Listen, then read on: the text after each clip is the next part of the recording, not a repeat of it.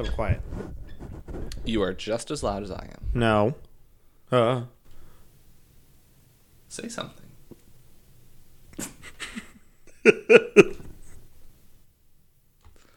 I refuse. Are you developing an older man laugh now? I turned 30 and this is what happens to me. You're a character from King of the Hill now. I'll tell you what. What? What? The H comes before the W in that. I'll tell you what. What? Wow. Oh, the internet. Oh, squeaky. It's just because you're big. You've been gaining weight. No. Yes.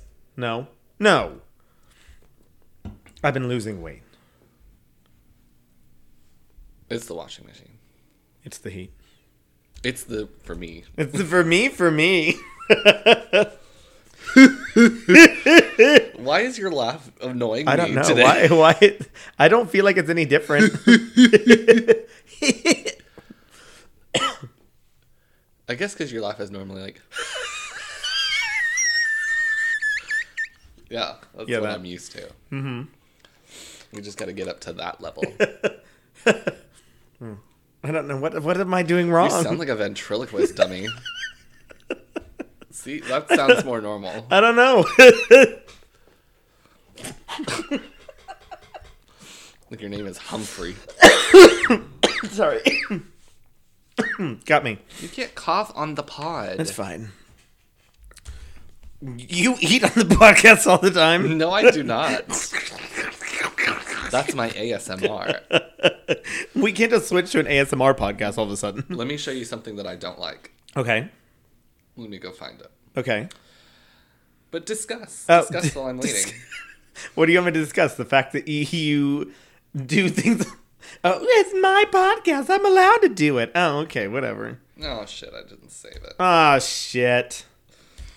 The worst. Literally the worst. That's okay. I'll forgive Never you. find it. You Maybe always I say will. that, and then all of a sudden you're like, oh, there it is. I do that. I do that. I do that. Mm-hmm. Oh, other people have been searching for this as well. So, that means you're going to find it. I hope so. We'll see. I spit all over my computer. Mm-hmm. This is a great back and forth that we're having. Yeah. Yes, and... Huh? Oh, I'm sorry, I'm busy.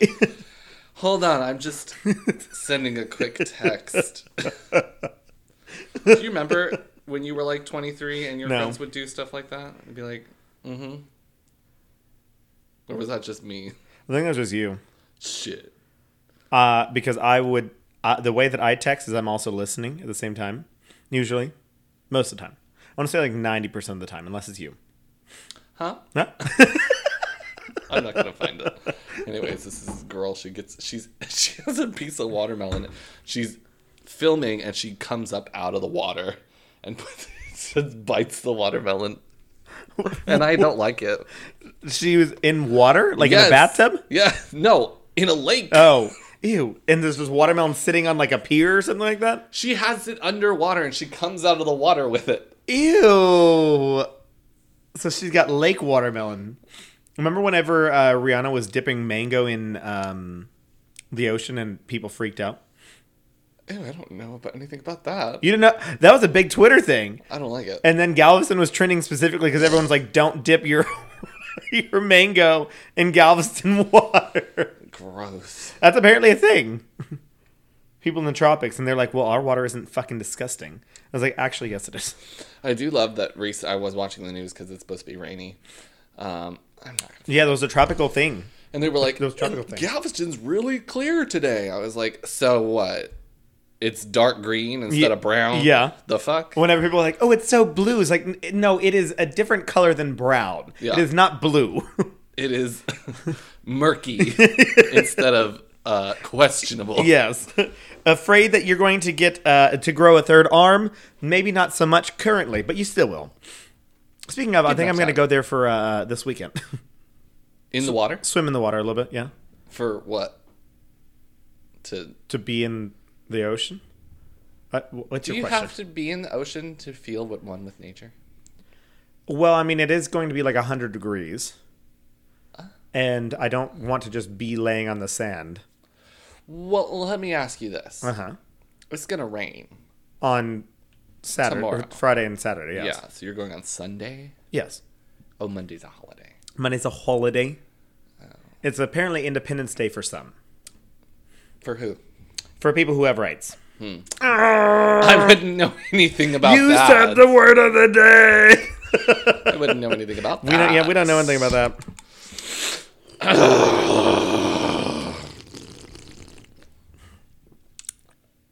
Should we take that now? Yeah. I feel like that was just the perfect time to be like, oh, we love things. Yeah, we love that. We love everything. we love the things. Here's to the environment Here's- burning. Oh, there's that too. No environmental regulations. The federal agency cannot regulate federal things. Love that. At least we can pray. But only to Christianity, maybe. Well, they hadn't said that yet. We haven't had anyone fight about it yet. I've got my fingers crossed for Satanism. I was hoping for there's one going around on Twitter right now called Kali. She's apparently like a super female, like destructive, like evil thing. Is that mine? Woo. Anyways, it is mine. What is it doing? Stop it. I feel like there's too much light in here. Yeah, I was feeling the same thing, but I didn't want to say anything because you were going to yell at me about it. So, Don't you dare come for my light story. I'm turning everything into a story. yeah, your light story. Yeah, this is my light story. This is the for story of my light. Story of my light. Dang you.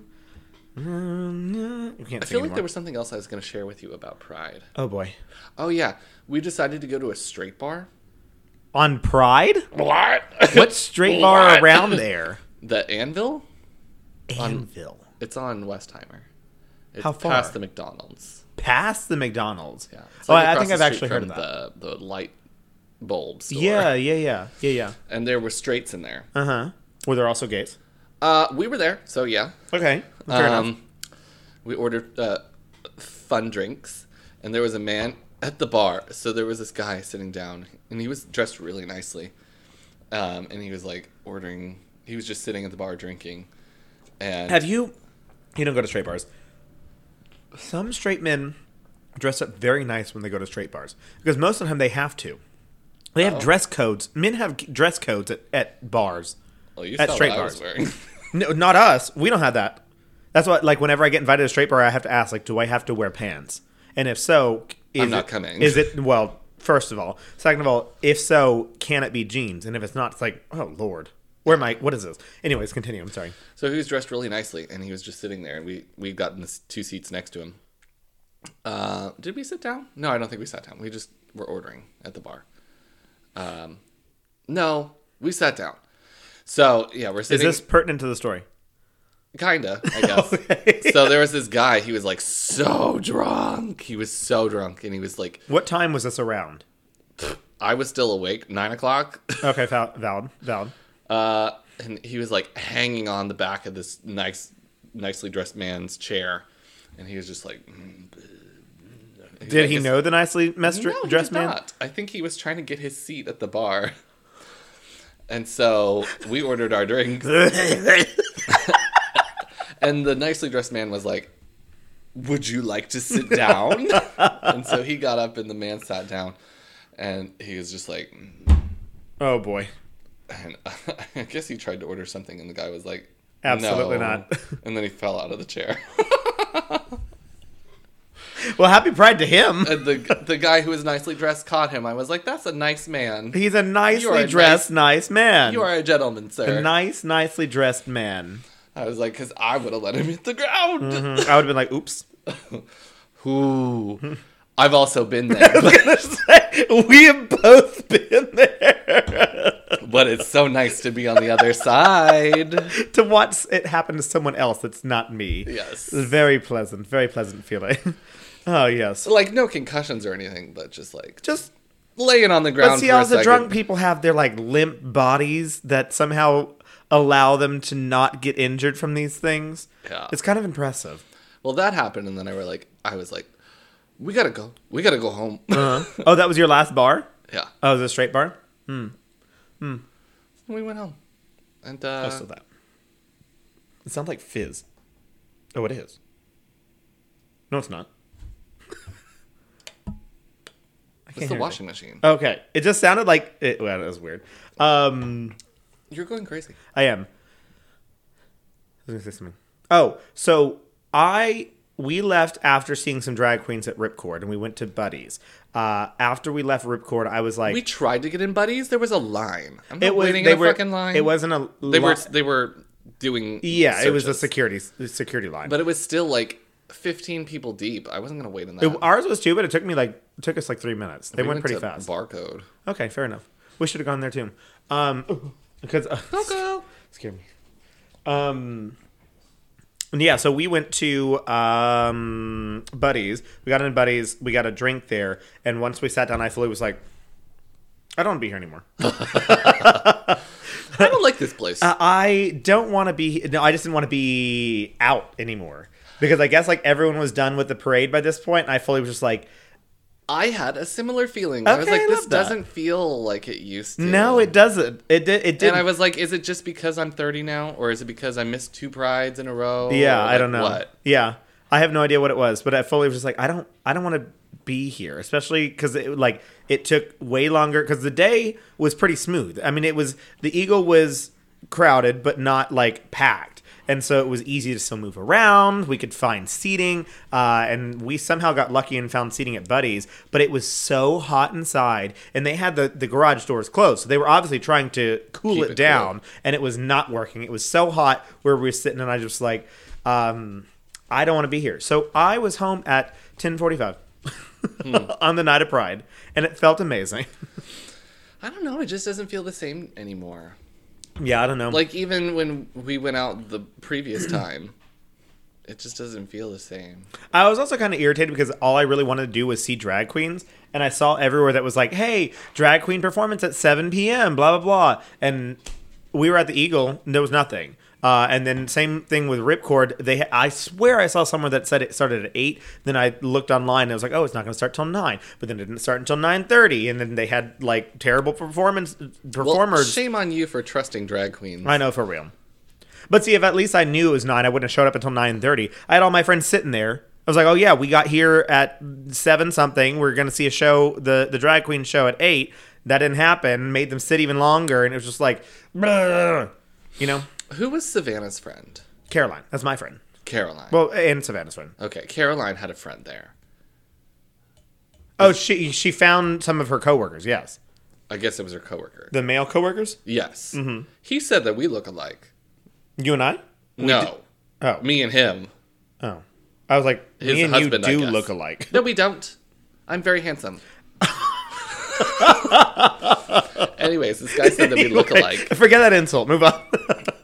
And he was like, you know what? We do. And I was like, this is an upgrade for you, and I will not have it. You have a Coheed and Cambria tattoo. I did not see. He's not going to listen. No. And even if he did, we don't look alike. We're just white guys with dark hair. White guys with dark hair. Who's that? White guys with dark hair. I'm Chris White, and I'm white. And I'm Spencer. And I'm also white. And we're white guys with dark hair. Say it with me. Yeah. Looking for my denim. Looking for my denim. Oh, gosh. Yeah. I And don't then know. I listened to Coheed and Cambria when I got home. Yeah, Because I had to. you had to. And I showed the girls. And I shouldn't have. That's fine. They also have totally embraced what I used to listen to in high school. And so we were singing. Avril Lavigne. Oh, that was middle school, baby. Like, Boys Like Girls, We the Kings, Coheed and Cambria, pop punk, Maine. Back when you were a scene kid. Oh, no. I just like the music. Yeah. I was here for the scene. And you had the hair. A zebra print. But now, every song that I hear, I have to do the 2010s, like...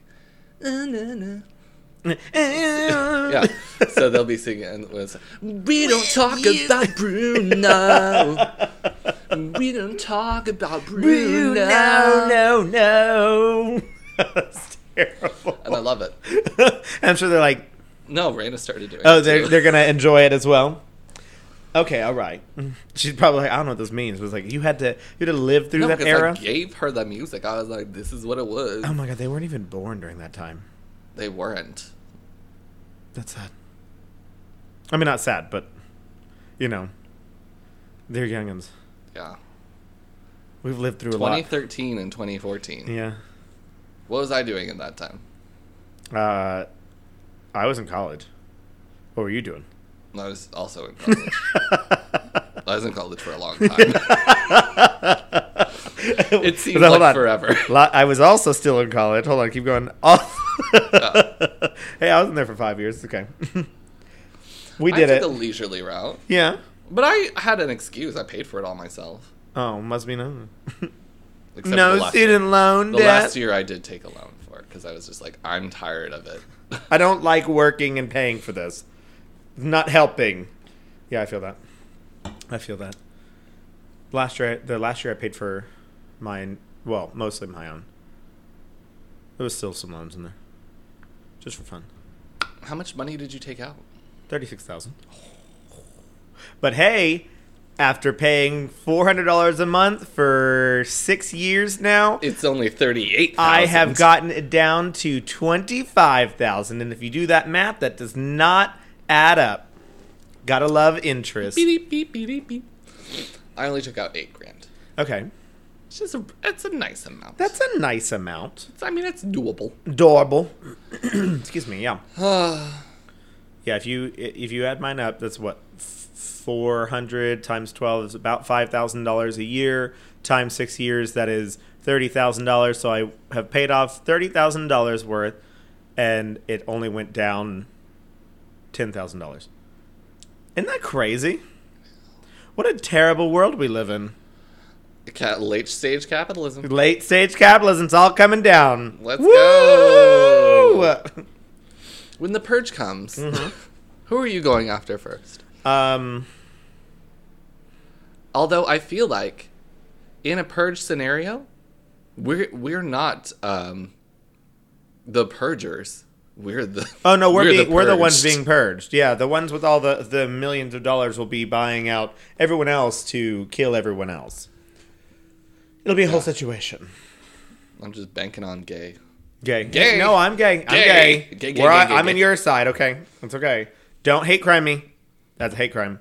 No, because there are no crimes. That's true. That is an act of hate. Do you want to be homophobic after this? Yeah, people will remember. People will remember that you are labeled as a homophobe.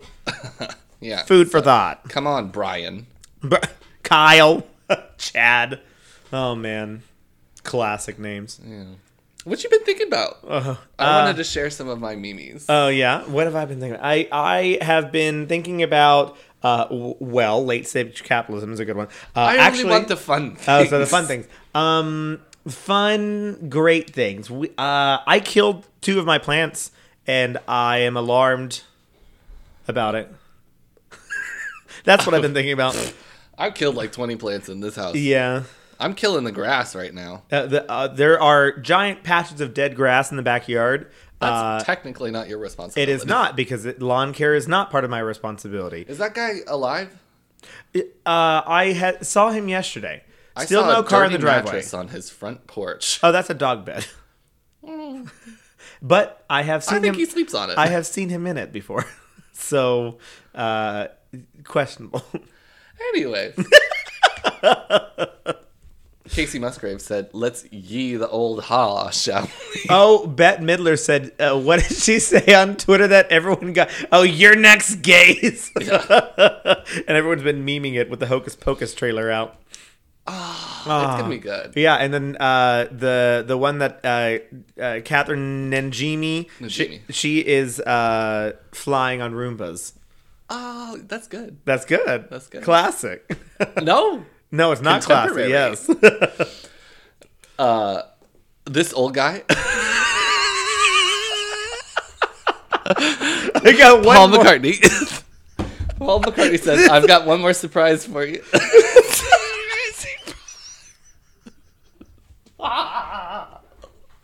this old guy, Paul McCartney. Well, because people like in 2018 were like, because Kanye featured Paul McCartney on some track he did, and they were like, And Rihanna. This is why I love Paul McCartney. He's bringing up new artists. He's just like giving new artists like room to shine. Kanye West is not a new artist. No, they're saying Kanye fans are saying that about Paul McCartney. Oh my god. Paul McCartney been around, bitch. Since like the 60s. Longer than that. Exactly. Petting your pet aggressively each time. I do that to Bailey. The fuck, bitch? I do that to Bailey sometimes. And then, literally, is a beautiful time. Literally. Literally. I just snorted it. That's a good one. Also, Literally. the new Radio Shack account, where they said, what did they even say? If your girl she had a squirter, don't marry her. you need to marry her. And then somebody was like, "This is disgusting. I'm in a Radio Shack product." And this guy says, "Shack intern here. I just wanted to take a sec to reflect on my post. I know you're expecting me to say in my wildest dreams I never thought that tweet would go viral and to apologize, but I did because I know that shit was fire as fuck and we didn't get hacked. And no, I'm not fired. Buckle up, bitch." And then if you go and look through their tweets, all of them are fucking chaotic. Oh. The squirter one did get deleted, but there are so many more still there that I'm just like, holy shit, they have gone off the deep. Where is a Radio Shack? There's got to be only like one left. But then I had to. It made me beg the question whether or not this is another situation with the drag queen that changed with the blue check mark that changed their name. Who was that did that? Oh no, it wasn't a drag queen. It was Patty Harrison. Oh, and she changed her name to Oreos or something. That's what I want. She said there's only two genders. Oh my god. No, it was Nabisco brand. It was just the parent company. I gotta find them again. They were so funny. That's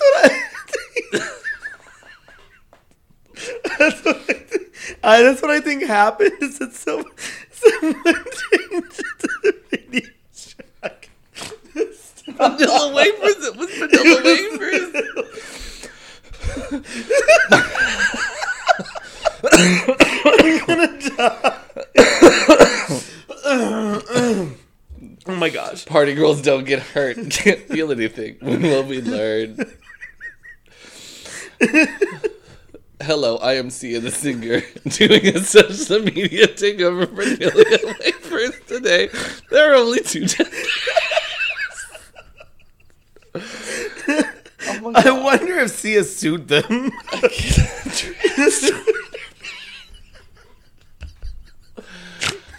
It's really awful. But she's doing it to be funny. Yes, she's an ally. Oh man, she's trans. She's part of the community then. She's coming. Oh, now I'm sweaty. Oh gosh. What you been thinking about? Oh, I already answered this question. Wow. I also love, you know how I don't think this computer is actually connected to any actual weather phenomenon, because I looked at it today and it just said flooding. It could happen. Who knows? Excuse me. It was just so random. It was like, okay. Yeah, mine just started saying that. Aerial flood watch in effect. What? Oh, gosh. Yeah.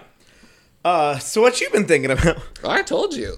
You did. The Radio Shack employees. That was good. Literally. Yeah. And that woman eating that watermelon that I wish I could show you. Yeah. I don't have it. No, you can't find it. Now it's going to start showing up on my Twitter somehow. Oh, God, I hope so. It's really good. Now I'm going to be like, oh, damn it. Oh, wow. Oh, geez, so wow. You know who else is part of the community? Yes.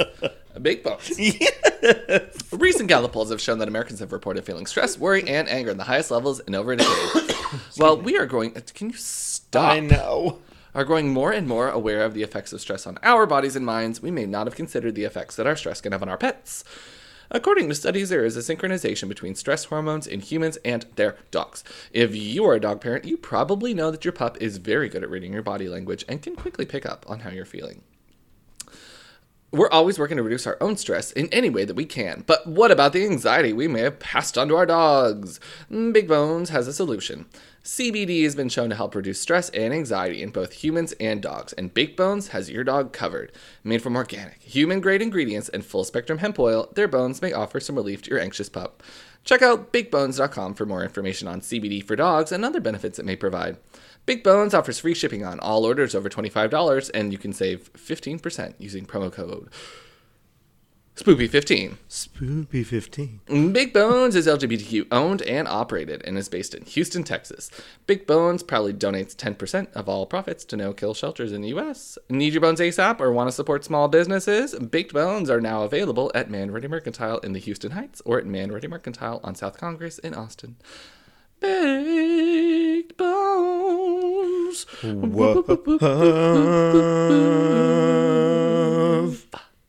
That's good. Love Oh, that look, for it's us. back to flood. It didn't even say flooding. It just says flood. Flood. Just, it's just individual flood. I would like one flood, please. Yep. Aerial flood watch. Oh, that's what it is. But just flood. How do you feel about a biblical proportion flood that just kills all the people that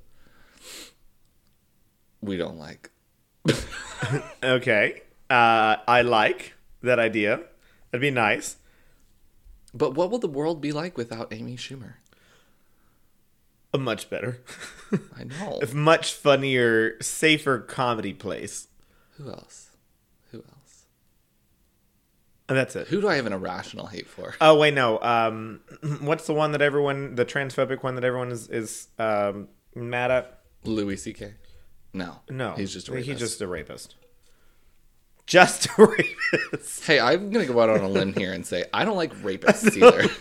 I'm just going to say we should not talk proudly of rapists in this podcast. I don't like them. I don't like them either. Who's the transphobic one? Is it Dave Chappelle? That No. one. Yeah. Is he? I think so, yeah. Isn't that? Wasn't that Oh, him? yeah. He's a turf. Yeah. Well, he's not a female. He's a term. Term. Trans exclusionary radical man. No, I don't think he's radical either. It's feminist. It's not female. Oh, okay. Yeah, I guess he can be a turf. He's a feminist. Is he? I don't know. I don't know. Anyways. I don't delve into the inner workings of Dave Chappelle's nuances. Valid point. What you been thinking? That girl eating that watermelon, and I need you to see it. I don't want to see it. It sounds disgusting. It Some sounds girl- like I'm going to gag. Some girl put her video over top of it and said, girl, no. You coming out of the water looking like a hippo? What the fuck? I'm just here to eat this watermelon. It was But so also, not why are good. people so weird? I mean, I like that. I'm okay with it happening. We I like don't like it. we like gay. I am happy with her doing it, though. There is an audience for that. Yeah. Remember the mukbang videos? Are they still around? That's what I've been watching all Oh day. yeah, makes sense. No. Just copious amounts of. Yeah, I'm bored with you with the food noises. I don't like them. That's fine. And the mouth noises. I didn't. Raina all the time will just be like, don't do that. Ew. Yucky mouth noise. You know I don't like mouth noise either.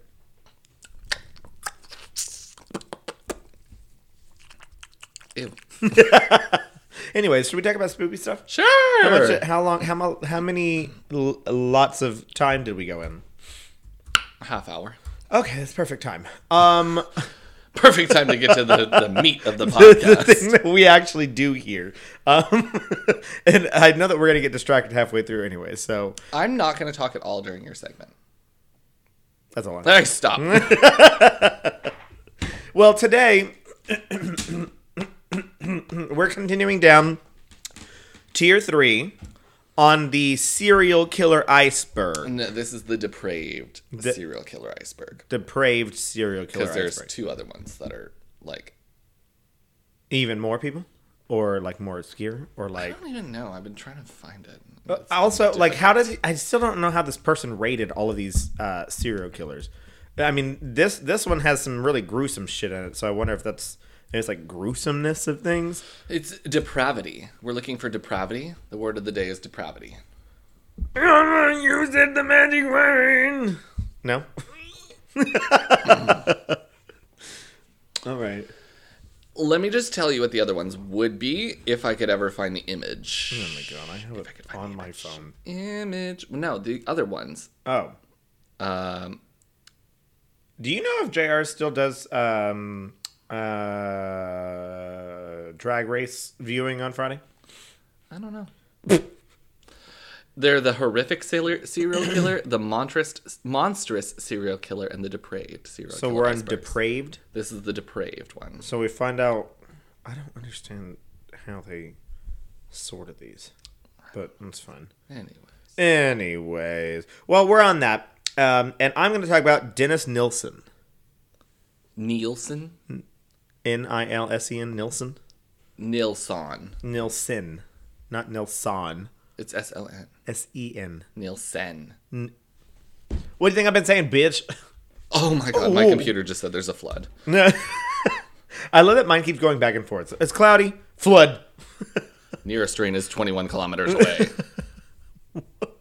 Aerial flood watch. Flood. So anyway, Dennis Nilsen is a serial killer. Since we're talking about the depraved serial killer iceberg, I hope that you guys can make that assumption. Am I insulting our listeners' intelligence? No, mine. I didn't know. You deserve Okay. it.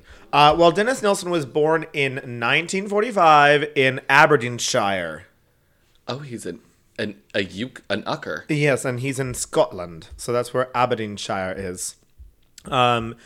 His father was a Free Norwegian Forces soldier. So after the Germans took over Norway, which I had no idea that they made it that far north, but I guess I don't really know that much about German war history. I think they just like gave up. No, they took over Norway. No. Oh, okay. Because did you ever read Number the Stars? About the Jewish girl that lived in Denmark? No. And she had to sail to Sweden to get away from the Nazis? Well, yeah. So Sweden and Norway are not the same place. They're very close.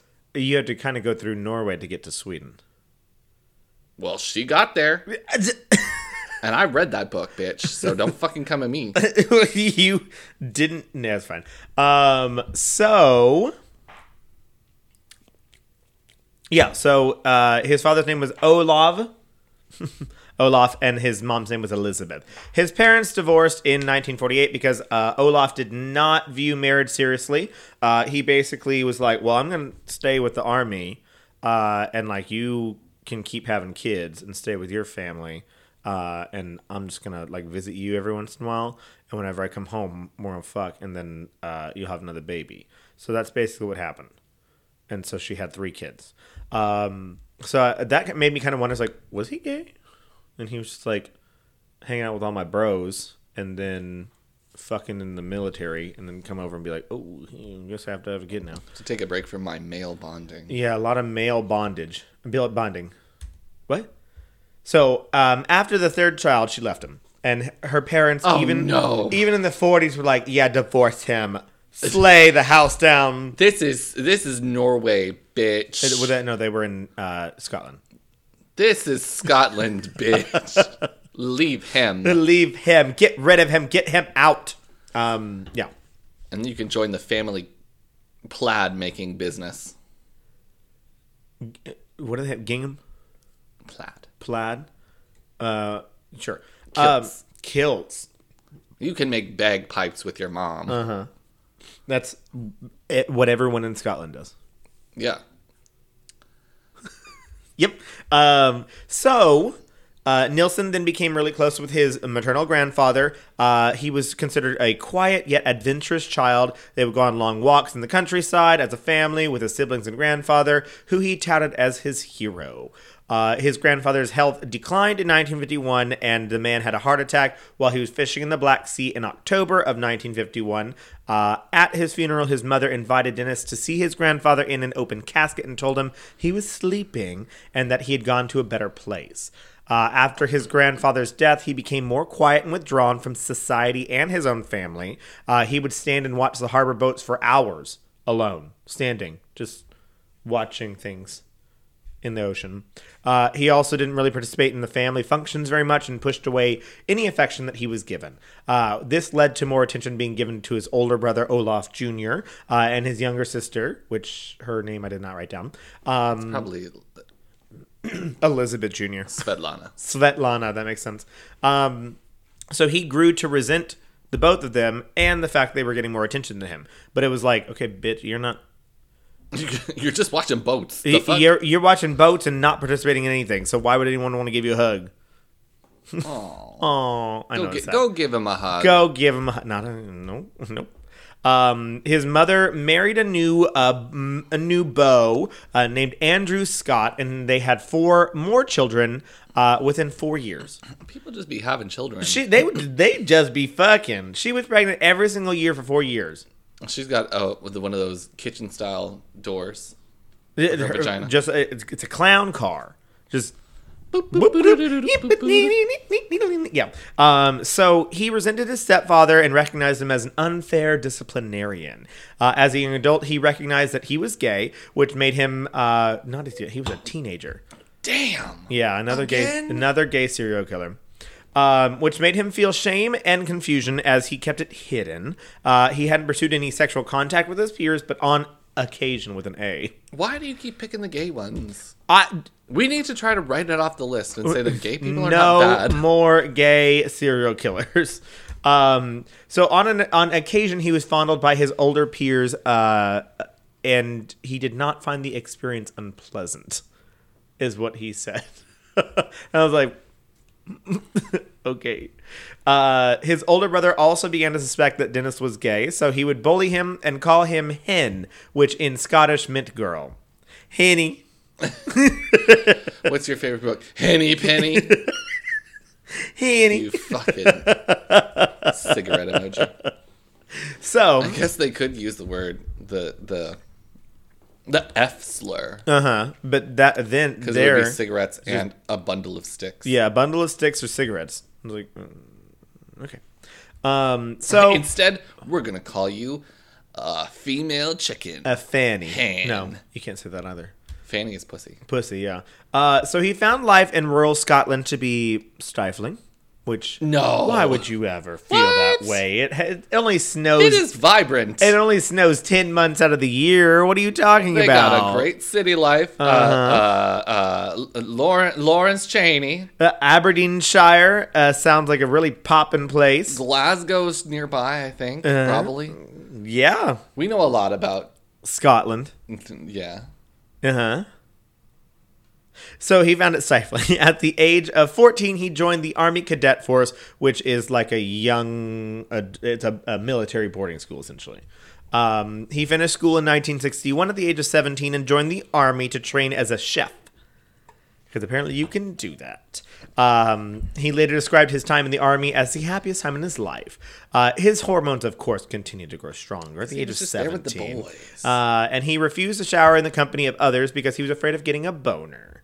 We can relate. Been there.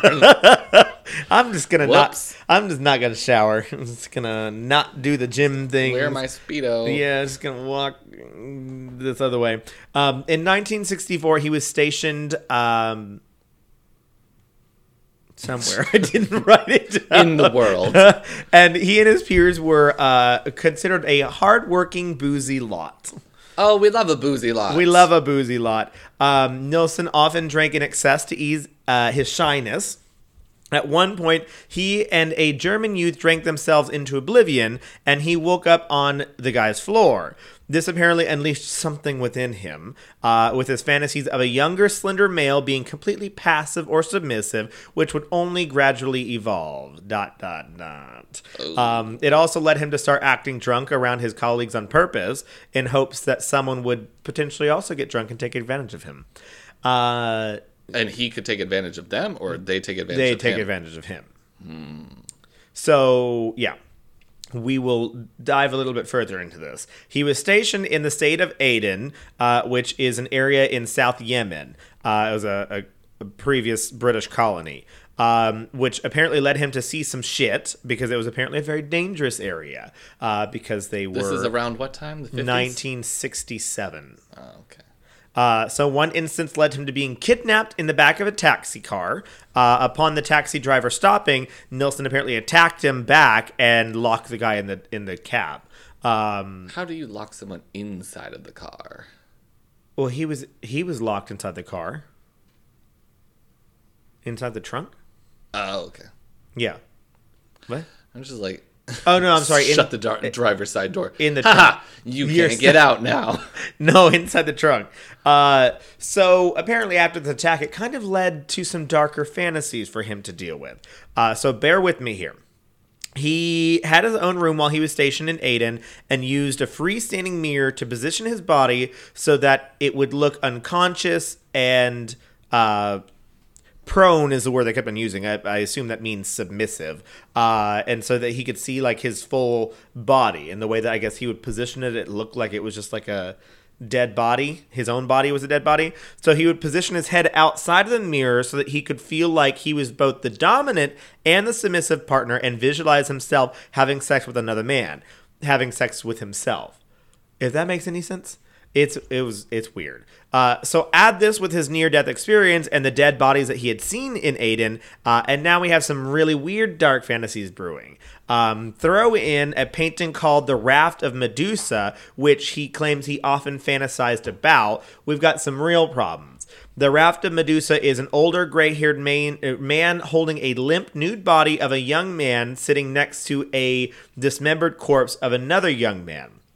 His interpretation of this painting is that this old, dirty man decided to wash this boy's body and have sex with it, and that's literally not what's happening. That's not what's happening in this photo at all. Yeah, it doesn't make any sense. But I've seen a video about the artist that did this. Yeah. Oh, keep going. I assume it has to do something with like war, and they're like trying to save the body. I have no idea. They were shipwrecked, and the only person that's still like trying to save them from death is this slave on board. Oh, I gotcha. And he's trying to flag off this ship that's in the distance. I gotcha. Well, then this is a different photo. Is this the same photo? Yeah. Okay. That's happening down in this corner. Oh, okay. So it's just a part. Well, this is. He looks like, oh fuck. Oh fuck, we about to die. Yeah. So that's what he had. So yeah, he was he's a dirty, gray-haired old man who washed his body before engaging in intercourse with the spread eagle corpse. Is his interpretation? Like that's literally not happening in this photo. The fuck? It's not happening in this photo. He's not even like. He looks bored. I have no idea. Yeah, his interpretation was fucking weird. And a stretch. Yeah, I don't know. So he finished his service in Aden and was stationed in southwest England and then transferred to West Berlin, where he had his first sexual encounter. But it was with a female prostitute. And he called the experience overrated and disappointing. With a West German prostitute? Or a sex worker? He mostly meant just with a woman. I feel like that was... If you were going to get a prostitute, that's the one to get. Yeah, yes. But also he did call sex with a man not unpleasant. Just tell us what you like. Well, no, don't tell us what you like because it's going to be messy. So then he finished his military service in 1972 and moved home for 3 months. So he's back in Scotland briefly. While there, his mother was a lot more concerned with his lack of female companionship than him not having a career path. So she had him a mannequin to put in the closet? Honestly. So he's by this point, what, 30? No, he's not even 30. But he can't do math. No, he's 25. 1945? Yeah, he's 28. 27. 27, final answer. So this is 1972. So yeah, he was born 1945, so he's 27. So he's not that old, but then again in the 70s, it's like, ooh, you need to be married by like... You're about to die. Yeah, in like early 20s. You gotta find You should someone. have like 14 kids by now. Exactly. And she did. So she was like, yeah, you don't have a wife, and that's shocking to me. Literally gross. Mm-hmm. So at this point, he and his family watched a documentary about gay men, which apparently everyone was like, "What the fuck was that? This is nasty." Blah blah. And he had a massive boner the whole time. Oh, probably. What is this? Me watching Brokeback Mountain with my family? Gay. Well, no, because the cinematography is really good. No, I remember my family fully was watching Brokeback Mountain, and I was like, oh, I don't want, because I'd heard about it, because I think I was in high school by this point, and I was like, I don't want to watch this because I know what will happen. And I was like, no, I'm just going to play video games upstairs. Like, literally my entire family watched the movie, and I did not. Yeah, I think that my brother burned a copy of the movie for some reason. So we had a burnt copy of it. And, yeah, he watched it once, I guess, maybe. And then my parents watched it once, and I was like... The DVD's gone. Where'd it go? Oh, no. At night, just head underneath the covers. No. Close your laptop. Love that. Yeah, so while his entire family was talking shit about it, he adamantly defended gay rights. Well, then during this discussion, a fight broke out. And during this fight, his older brother told his mom that he was gay, that Dennis was gay. And so he got pissed and never spoke to his older brother again and rarely talked to his mother except through sporadic letters. So he was like, I'm out, bitches. So he took a job with the Metropolitan Police in London and moved to begin training in December of 1972.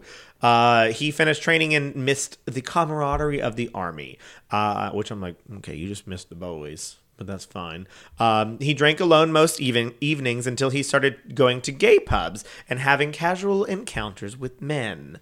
He viewed these encounters as soul-destroying, in which he would only lend his partner his body in a vain search for inner peace as he sought a lasting relationship. So, ew, shut up. He was like... I only gave my body away so that I could find something longer last. Shut up. Just have sex and get over it. So after many failed relationships and after a failed relationship and his birth father dying, he left the police force in December of 1973. So he was there for a solid year. He then worked as a security guard until May of 1974, so a solid 6 months. And then he became a civil servant, later promoted to an executive officer, which he kept until his later eventual arrest. So he worked at this, worked for the government. So in 1975, Nilsen encountered a man named David Gallican being threatened by two men in front of a pub. He stepped in and took David to his room where they talked and shared alcohol. They agreed to live with each other, and Nilsen found a place using money he had received in inheritance. The place was on Melrose Avenue. And the reason why this is important is because it's important. So, yeah, so he received inheritance and he used that to buy to pay for the larger area. They still had a landlord, but this larger place they negotiated having a like back garden area and being able to use that back garden area. And so I'm like, okay, how big was this lot? There are going to be bodies buried back there. No, but I'll explain. So Nilsson viewed himself as the breadwinner in this relationship, which within this relationship they had little sexual relations. They kept sleeping in different beds and started to bring home other casual sexual encounters. But I'm like, did you guys like DTR or not? Like, what's the define the relationship? What is DTR? Define the relationship. You never heard that? No.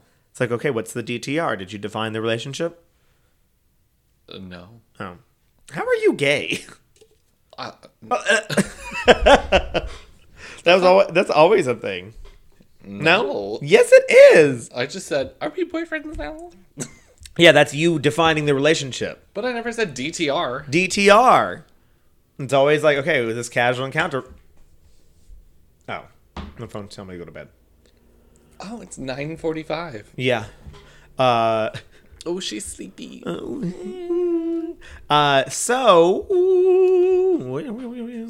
yeah. So by 1976, they were having verbal arguments in which Nilsson was apparently verbally abusive, but though he was never physically abusive. Confirmed by Gallican. After they broke up, over the next 18 months, Nilsson would attempt 3 other failed relationships and began living a very solitary life. And by 1978, he spent most of his time working overtime or drinking heavily. So, now that we've talked about... Oh my God, shut up. Disgusting. His upbringing and his youth, we... Get to the murders? Yes. We get to talk about his first victim. Was a 14-year-old Stephen Holmes, who he met on December 30th of 1978. Nilsson met Holmes at a pub. As a pub. He was a pub, and then he turned into a I'm a real boy. At a pub where the young teenager was attempting to buy a drink unsuccessfully. Nilsson had already been heavily drinking by this point and invited Holmes to his home for a drink and some music, believing that this guy was actually 17, which I don't know that's any better. Still, they drank and passed out until Dennis woke up in the morning, and after caressing the sleeping boy, Nilsson decided Holmes was going to stay with me over the new year, whether he wanted to or not. He grabbed a necktie, straddled Holmes, and then strangled him until he was unconscious. Then he drowned him in a bucket of water, washed his body in a bathtub, then put him back in the bed, caressed his body, and then masturbated twice over the body.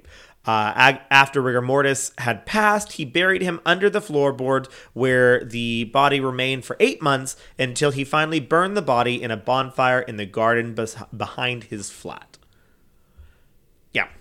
So on October 11th of 1979, Nilsson attempted to murder a student from Hong Kong named Andrew Ho, who he had brought back to his home promising sex. He tried to strangle him, and Ho managed to flee and report to the police. Nilsson was questioned in relation to the incident, but Ho decided not to press charges. 2 months after... Because he's afraid of being outed. Yeah, exactly. It's like, okay, I can't be, like... I'm not gay, you know, but I went back to this guy's house to have sex. Yeah, it's a whole thing.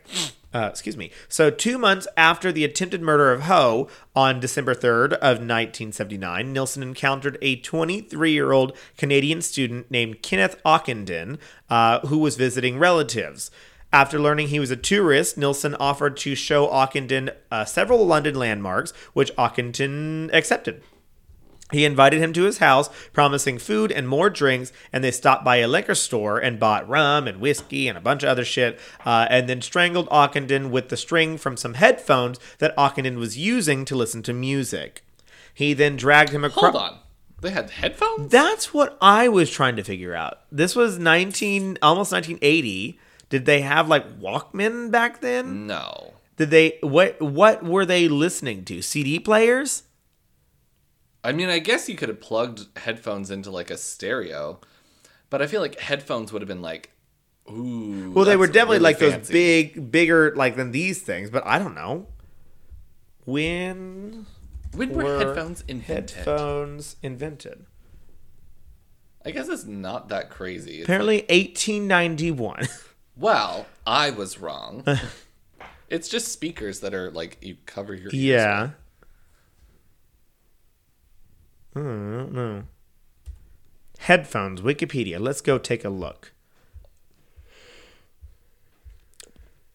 Just going on back. What did they use them for? And none of this is useful. The Walkman was around in 1979.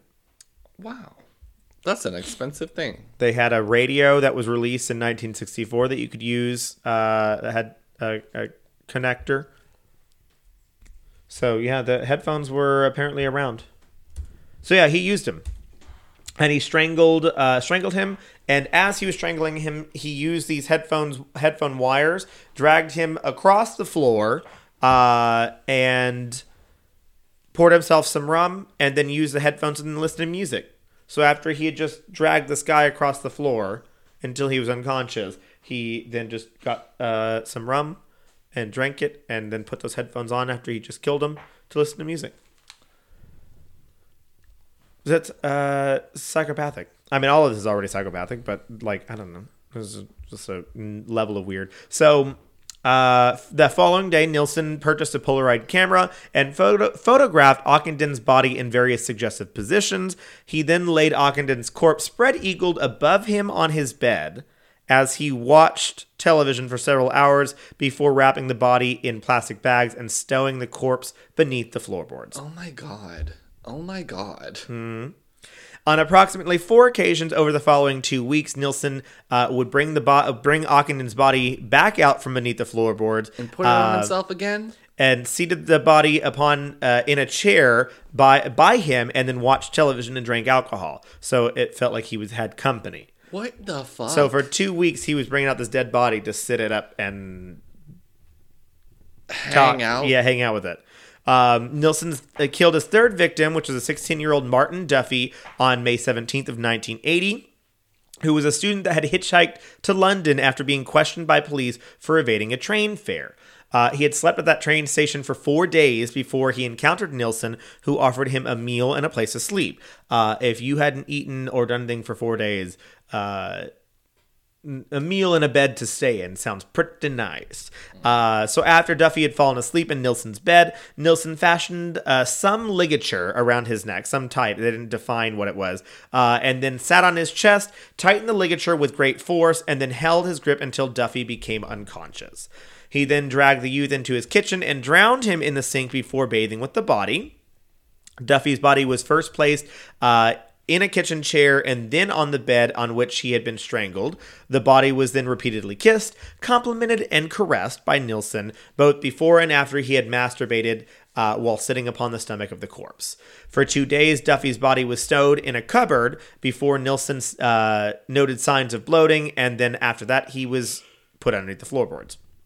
Following Duffy's murder, Nilsen began to kill with an increasing frequency. Before the end of 1980, he killed a further 5 victims and attempted to murder 1 other. So when was Duffy's? Duffy's was May. So I guess the next 6 months he killed 5 more people and attempted a 6th. One of these victims whom Nilsen murdered was 26-year-old William Sutherland, who had been identified. The other ones have not. So Nilsen's recollections of the unidentified victims were quite vague, but he definitely graphically recalled how each victim had been murdered and how long the body had been kept before he cut it up. One unidentified victim was killed in November, and apparently, as Nilsen noted, that as he was strangling him, he kicked his legs in a cycling motion. Nilsen is known to have taken off work between November 11th and November 18th, which was likely because of this particular murder. Another unidentified victim Nilsson had excessively attempted to resuscitate before he fell to his knees and began crying, before he then stood up and spit on his own image while looking in a mirror.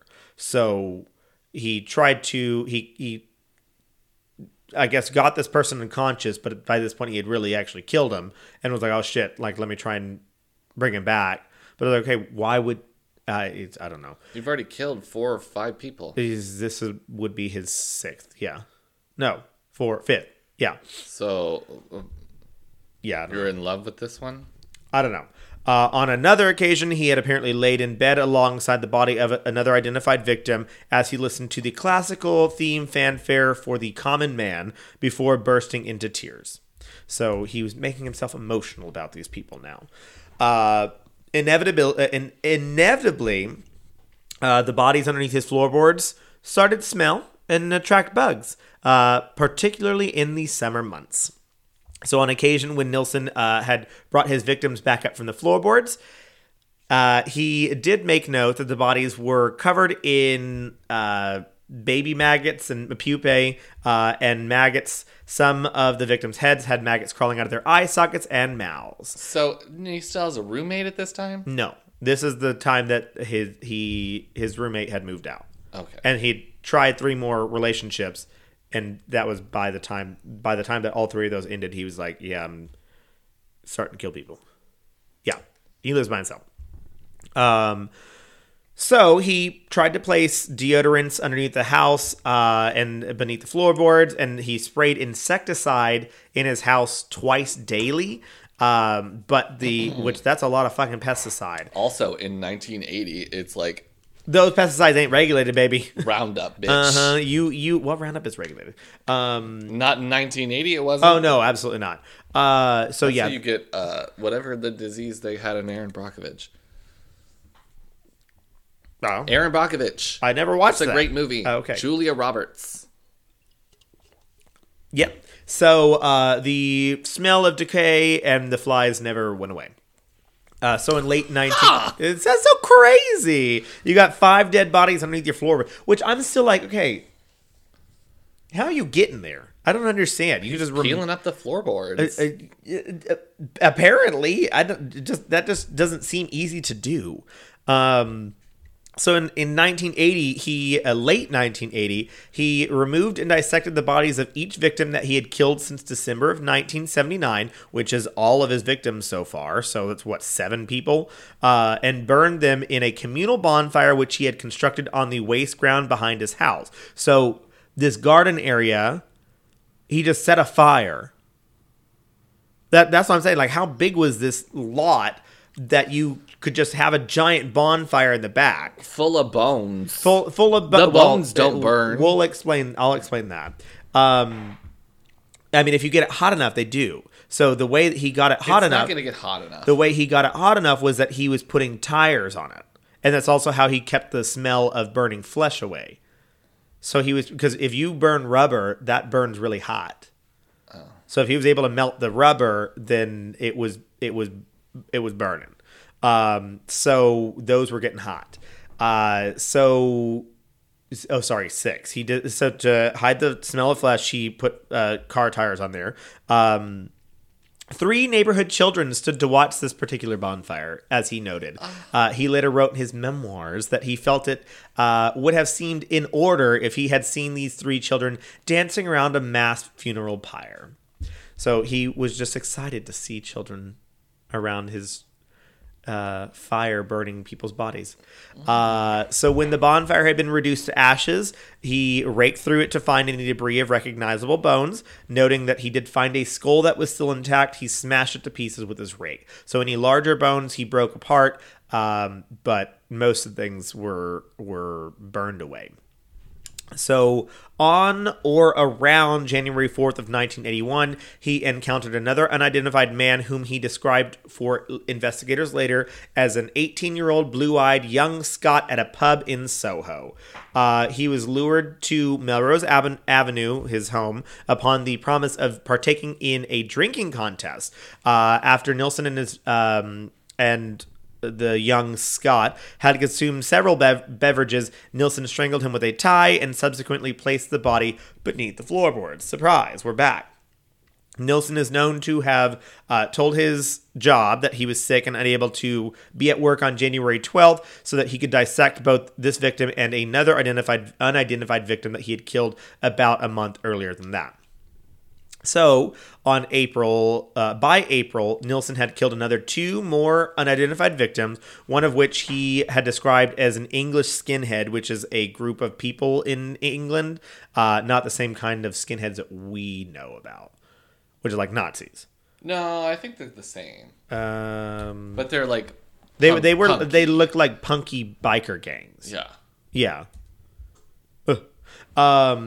So, and then the other one was he described as just Belfast Boy, which was a man in his early 20s whom he had murdered sometime in February. In relation to the first of these 3 unidentified victims, he later casually reflected, end of the day, end of the drink, end of a person, floorboards back, carpet replaced, and back to work at Denmark Street. So it was just so, like, routine to him. It's okay, well, we finished the day, I finished my drink, and I killed a person, then I took the floorboards up, carpet replaced, and then... or put the floorboards back, put the carpet back in, and then I was back to my job. Which is so just bleak. In the following month, so May, Nilsen removed the internal organs of several victims stowed underneath his floorboards. He discarded these innards both in the waste ground behind his house and in just the trash. So he was just fully like, okay, throw this shit away. Because I think he was trying to mask the amount of decay. And so he was taking out the organs. It was like, oh, maybe that's the part that's the worst. I don't know. So the final victim to be murdered at the Melrose Avenue was 23-year-old Malcolm Barlow, whom Nilsen discovered slumped against his wall outside of his home in September 17th of 1981.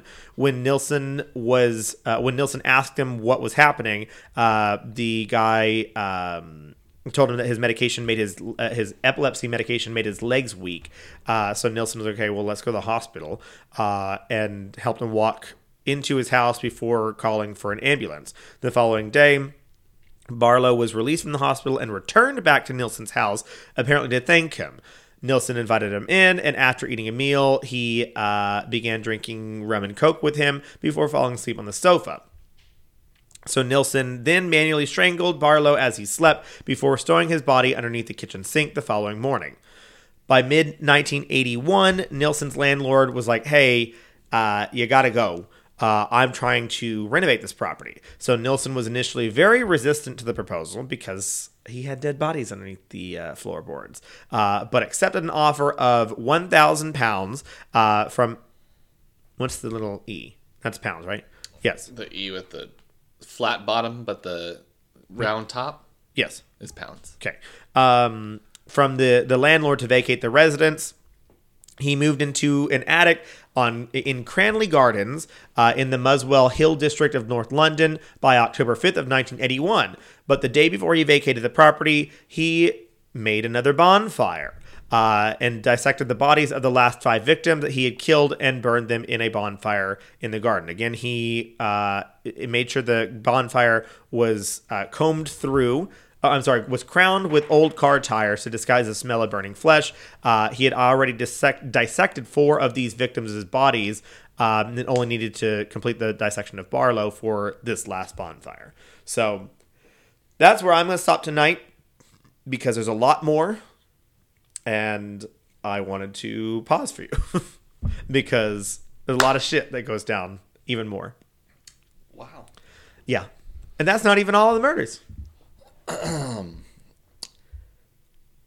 So I'm going to leave that on a cliffhanger and talk to you about it next week. I don't like it. Not great. Oh, yeah. Oh, yeah. Oh, hold on. Wait. Whoa. Yeah, no, I literally can't believe that. Yeah. That's crazy. How did that go?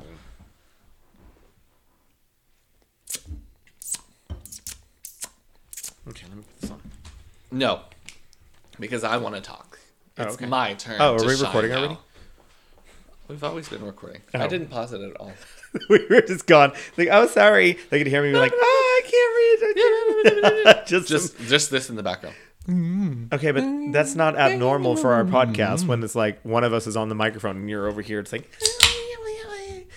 No. not anything abnormal. We are very attentive people.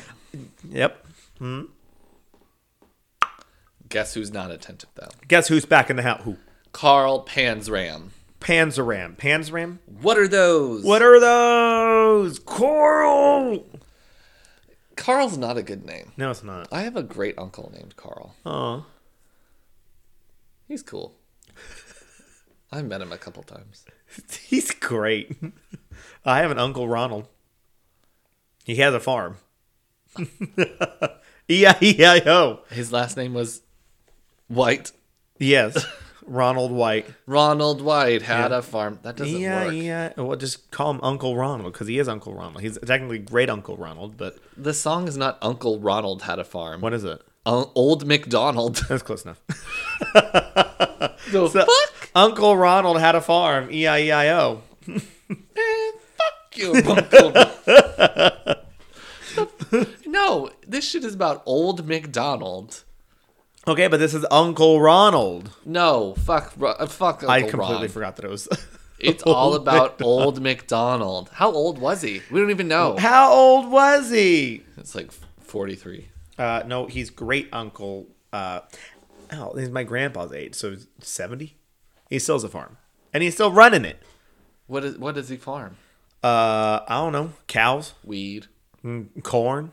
I don't No. know. He does a lot of He's shit. got a weed farm. I probably did. I ever tell you about that lady that I met in at my flooring job that had weed in her bathroom? I think so. She had like dried weed, the drying weed, And she was like, "You want some?" She did, yes. So she also had a whole like back lot that she had just this nursery of plants, and then she sent me home with this big old thing of just like little plants that she just, oh, you want these? You want these? Raynell was with me too. Why didn't you? Shit. Raynell, get the Shit. fuck out of here. I don't know. It was a comfortable situation with Raynell because he's. Yeah, it was interesting because we were up looking upstairs at replacing her carpet, and then she's like, "Oh, I also need my bathroom like looked at." She was like, "Oh no, I can't let you in there." And Renelle was like, "Oh, geez, we can go in. Like, don't worry." and then he went in without her out, saying it was okay. No, he didn't. She did not let that happen. But she's like, "Okay, well, you know." And then before we opened, she's like, "You guys know any cops?" And I was like, "Oh boy!" And the second she even cracked the door, I was like, "Oh, that's weed. There's a dead body. weed." Yeah, for real. Open it up. She just had like weed plants just hanging over her shower curtain rod and like just hanging in the window, like everywhere, just like drying. And she's like explained this that she has like a farm out in like I think she said East Texas or like Northeast or something like I that. love that she's just so trusting. Like, girl, you're gonna get arrested. Oh yeah, exactly. Showing two people from a flooring company. Yeah, she was nice. She offered us some, and I was like, no, I can't. You should have taken it. I should have, because I bet that was some fresh shit. Fresh, Fresh. dried marijuana. But yeah, that was a situation. Wow. Wow. So Anyways. Carl Panzram was from East Grand Forks, Minnesota. Minnesota. Minnesota. We should have done this before I was telling my story, because you would have had plenty of time to. Oh shit! We'll keep going. So, anyways, I'm just kidding. I didn't land the job, so that's okay. I keep seeing this thing on the tweeters of these people using this sound, and it's like The Twitter's guy or TikTok. I think Twitter. Yeah. It's like this guy calling. He's like, "Hey, what you doing?" That's What you crazy. thinking about? Anyway, so you're at work? That's crazy. It's just saying that over and over again. So That's what are you crazy. doing? That's crazy. Well, I feel And like you're at work? That's crazy. I feel like that's how most straight men talk, though. Like it's fully just like a oh, what you doing, baby? And then she's like, oh, you know, doing work or whatever. And he's like, oh, that's cool. Basically, he's only talking to the woman whenever he's horny. For lip service. Just to be like, oh, no, we talk all the time. Yeah, but but the conversation is like LOL or something like that. It's like, Yeah. there's a lot of people out there in this world that do not know how to have a conversation. I know. And then they're all like, I don't like... I'm one of them. I don't like surface... I don't like surface level conversation. And it's like, baby, if you don't like that, do you want me to just come out the gates and say, what's your deepest, darkest secret? Or you tell me what trauma you had as a child? Is that how you want me to start the conversation? See, I think about sometimes, like, when we're all sitting here at the table and you all are agreeing with something and you've talked about it for 20 minutes. Yeah, we're all saying and the you're same all thing. saying the exact same thing. Maybe nuances of somebody's bringing up a different point to also bolster the idea of we're all agreeing with the same thing. I'm like, am I just, like, not doing conversations right? Yes. Like, should I be arguing and, like, agreeing and all this? Yes. But then other times, when people have, like, no information to back it up, and I'm like, no, you can't just say that. Yeah. I don't want to argue with it. I don't want to argue with them about it. But then you're just like, yeah. No, I'm just like, no. And I don't care to clarify. Does that make me dumb? No. Am I the dumb one? No, it just means that you're not willing to argue. About nothing. Yeah. I don't want to argue about anything. I mean, you and I have great conversations. They're about nothing. And I like that. That's my favorite part about our conversations is that we haven't accomplished anything. We really don't. No, it's just fully just like, well, we just talked earlier today. We talked for 30 minutes. Did we talk about anything? Did we talk for 30 minutes? I asked you how long we had talked for. It was 30 minutes. Okay. I thought you meant earlier when I asked for a pen. Oh, no. I was like, I was trying to get the fuck out. Did you see that place? It's like a den of a serial killer. Yeah. Well, no, I walked by that abandoned mattress on the front porch, and I was like, that was shit. not even my porch. I can't walk by here too many times, or I'm gonna get got. Do you realize how scared I am sometimes walking by, especially whenever he would be sitting on the front doorstep? Hey, how you doing? Normally, I was like pretending to be on my phone, like, oh yeah, it's fine, just like waving him and keep walking. Most of the time, he didn't even. It looked like he didn't even realize that I walked by. And he was still always lives there?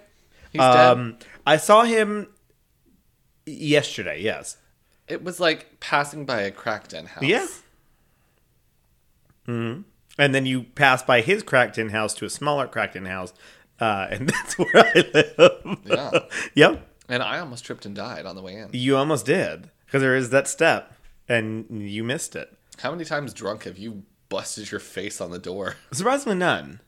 But maybe I'm just like a high stepper. Step up. Uh-huh. Step up. Step up. Step up. Yeah, anyways. So, Carl Panzer was from East Grand Forks, Minnesota, is the first sentence. Of someone from the UK. No. Son of East Prussian immigrants Johann Gottlieb Panzram and Matilda Elizabeth, same name for the mom, Lizzie Nie Boudouin. Panzram was raised on his family's farm with 8 siblings, where they were forced to work from a young age until truancy laws made it illegal for parents to not send their kids to school. Here goes the government again, butting into my life. What year was this? he was born in, why is it not there? Like 1989, or 1899. Oh, okay. He was 8, so he was born in 1891. And they're like, all right, you gotta go to school. Gotta go to school. Oh God. Government telling us what we gotta do. No, don't tell me you send my kid to school. He's out in the fields picking corn. Wait. That's why they had Minnesota? What do they... That was... Picking oil. Don't they do like milk? Picking milk. No, that's Wisconsin. They do the cheese thing. It's probably pretty close to the It's same. pretty I don't close. know. It's fine. So Picking milk. Panzram's parents were not happy about losing their children to school, and during the day they forced them to work in the fields throughout the night instead because they were at school. So Panzram So later, then they came home and had to pick milk from the fields. yeah, individual milk droplets from the milk plant. I think it's called milkweed. Thank you. No, it's soybeans, and then you make it into milk. Oh, yeah. You milk the soybean. They don't even really have udders. It's just like that little, like, at the end. and then you put them to pasture, and you give them a little hay, and you pet them. And you're going to give them a little, hey! Panzram later reported that he would get just 2 hours of sleep before he would have to get up for school. Punishments in the home ranged from being chained to being starved. That's, I think, a very good way to... create a serial killer. Sure. 2 hours of sleep, starve them, and chain them up when they're not doing good things. Also, I feel like that he's probably being disciplined for probably falling asleep. And I can only imagine why. Yeah. Panzram reflected on his early childhood with the sentiment that he was not liked by other children. And by the age of 5 or 6, he was branded a liar and a thief. And he recalled that he became meaner as the older he got. Oh, so at the age of 5 or 6, he's like, yeah, I only got... it was all downhill from there. After this, it's all bad. I mean, when was your peak?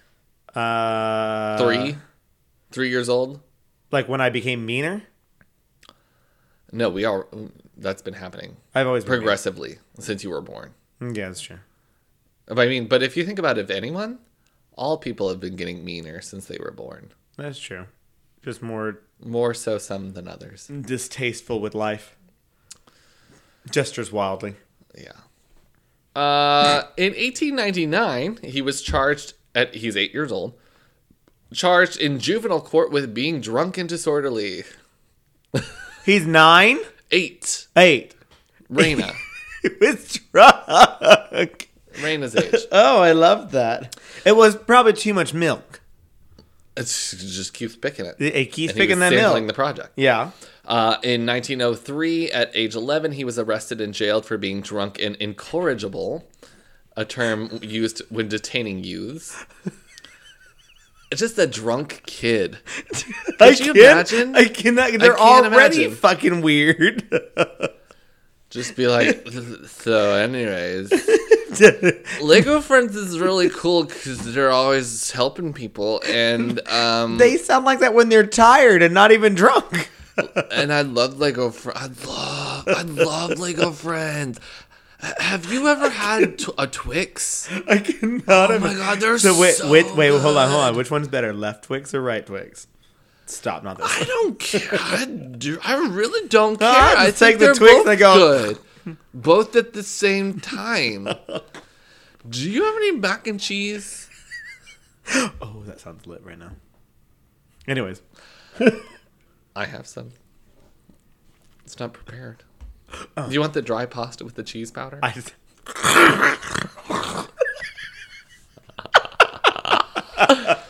Anyways. So, yeah, he... why do you keep doing that? What? Don't you dare make fun of me, ever. I already do that. For anything. I do it all the time. Not long after his second arrest, he stole some cake, apples, and a revolver from a neighbor's house. In October of that same year, his parents sent him to the Minnesota State Training School, purportedly a reform school, according to his autobiography. However, while he was there, he was repeatedly beaten, tortured, and raped by staff members in what the children dubbed, quote, the paint shop. Ew. Dude. But that's also not, besides the rape, well, actually, probably not. That sounds like most... Not uncommon for the time period. Yes, that sounds like most reform schools that they were taken to. Yeah. That was like that until, like, the 80s. Yeah. The paint shop was called the paint shop because you would leave the room painted with bruises and blood. Oh. Panzram hated the school so much he decided to burn that place down and successfully did so without detection in July 7th of 1905. He lit the school on fire. He burned it to the ground. I love that. January 1906, he was paroled from the Red Wing Training School, where he had been detained after stealing money from his mother's pocketbook. In his teens, he'd become an alcoholic. It took that long to... You were drinking an at 8 alcoholic years at the age of 8. And he was repeatedly in trouble with authorities. This is not funny, but it kind of is. I mean, he's just a little rascal. Just a little rascal. Oh, he does worse things than that. He was repeatedly in trouble for burglary and theft.